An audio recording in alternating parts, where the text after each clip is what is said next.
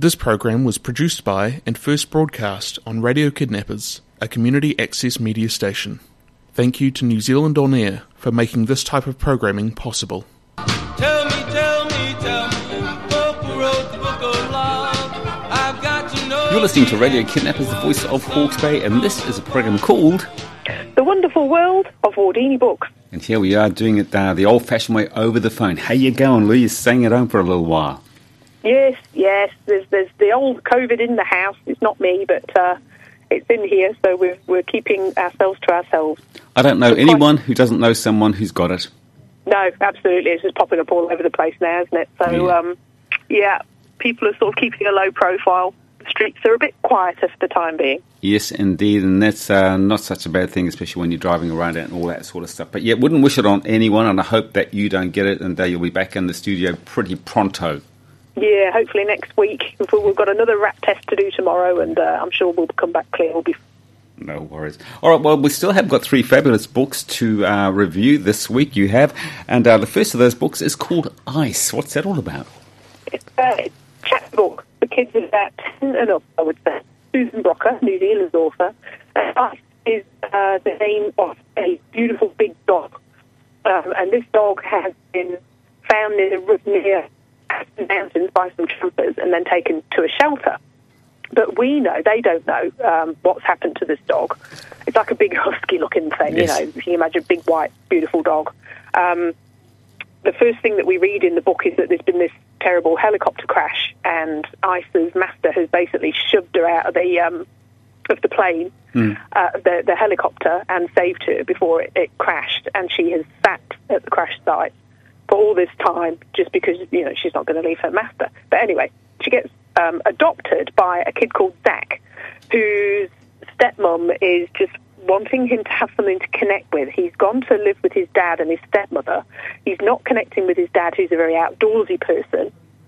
And Zach's a gamer. He just wants to sit in his bedroom and stay on the computer all the time. So she's like, right, we'll get you a dog, and it'll get you out, and it'll get you communicating with the great outdoors, because they live on this section in the middle of nowhere. And Zach's not convinced, but then he ends up with this little job at a wildlife park where there are tigers and all sorts of things roaming around. And then we get into this real deep conspiracy thing where something's going on at the wildlife park that might be less than honest conservation work. Something's going on with maybe a poaching connection, and Zach starts to piece everything together. So he and his beautiful dog Ice investigate that, and it's very New Zealand. It's very outdoorsy, wildlifey, but then there's this deep dark thing going on. It's very fast paced and thrilling, and the dog's just brilliant. Very switched on, clever dog. So there's real dangerous stuff going on in this book, which makes it a very exciting book for young people to read. Great characters too. Who's it going to appeal to? Is it going to appeal to someone 10 and up, or? Yeah, I would say so. Just because it can be a little bit scary at times. If you've got a kid that spooks a bit, and some of the, there is cruelty to animals in there, but that's what Zach is trying to fight against. So it comes right, but there might be some upsetting bits along the way, but really, really nicely plotted and holds together really well. Excellent. And the next one is it's a title that, and it's the way that I want to go. Olga, except my name's not Olga. Olga Dies Dreaming. Yes, Olga Dies Dreaming. It's a great title, isn't it? It's by Xochitl Gonzalez, and it's a novel, and it's set in and around Brooklyn. We're in 2017. It's pretty modern, and Olga is our main character. And she is of Puerto Rican extraction, and she's a wedding planner. So she does these big society weddings and events and things. And she's quite glamorous, and she has a little slot on daytime television. And, she's a minor celebrity, and she's doing really well. But she grew up with her older brother, Prieto, in Brooklyn, and he's now a politician, and he is fighting for his people, Latino people, and their mother, when they were kids, left to be a revolutionary, basically. So their mother, Blanca, is absent, and she's fighting for the liberation of Puerto Rico from the United States. And she just keeps in touch with letters. So it's a one-way line of communication. Blanca will send her children letters saying, oh, I'm keeping tabs on you and you're doing really well, and she wants her kids to be the next revolutionaries. And so as they get older, and Olga's got this career doing wedding planning, and she's so disappointed in Olga, and she's like, you have sold out. You are just a maid to the white man. And, the letters become quite vindictive and full of disappointment. And so the book is really about, there's a love story in there. Olga has not done well with relationships, but then she meets this man called Matteo, and she really clicks with him, but he's got some issues of his own, some secrets of his own. And it's about what's going on with the mum and what's going on with Puerto Rico. So there's all this political stuff in there as well as just really wonderful, vibrant humans. And it's quite funny as well, funny and sassy and modern. And I just loved it. It was absolutely riveting. Page turner, easy read? Yeah, it's an easy read, really well written. So, you're getting a really educative dose of politics and racism and all these really deep things, but you don't realise. It's just part of their story. And, very readable. Wonderful. And our last book we're going to look at today is called Run, Rose, Run. Yes, and it is the most amazing partnership of Dolly Parton and James Patterson. So they've written this book together, and you've got a young woman whose name, I'm like with names, it's terrible. She completely escapes me. So there's a young woman who's a wonderful, wonderful singer, and she's on the run from something, right from the beginning, that she's got some dodgy stuff gone on in her past. And so she's just pitched up in the city, and she's got her... Actually, she's pawned her guitar, so she doesn't even have a guitar. So she's just got the clothes she stands up in basically.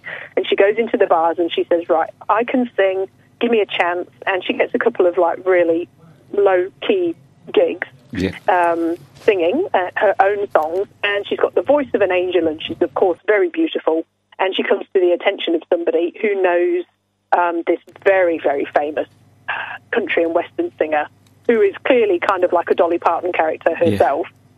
Yeah. Big hair, big heels, absolutely stellar career.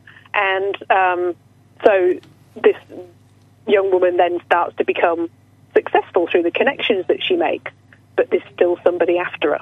Right. And there's still what's been going on in the music industry, and secrets, glamour, outrageously beautiful and talented people. It was just... There are lots of songs through it and lyrics, and I think Dolly Parton's actually released a CD that goes with the book of all the songs that are in it.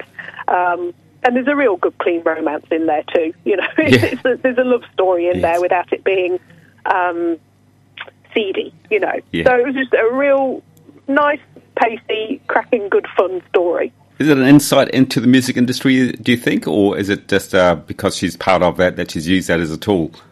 No, I think Dolly Parton's brought her insight into the music industry. Yeah, there's a lot of female country and western singers are underrepresented on the airwaves, and the sexism that's in the industry and the way that big music producers will take young, vulnerable people who will say, oh, yes, please, I'll do anything you like, and then just abuse that relationship. There's always another talented, pretty girl around the corner for them. Absolutely. So there is discussion of that. So that was good that she's used that platform to tell it how it is and hopefully make a change and a difference.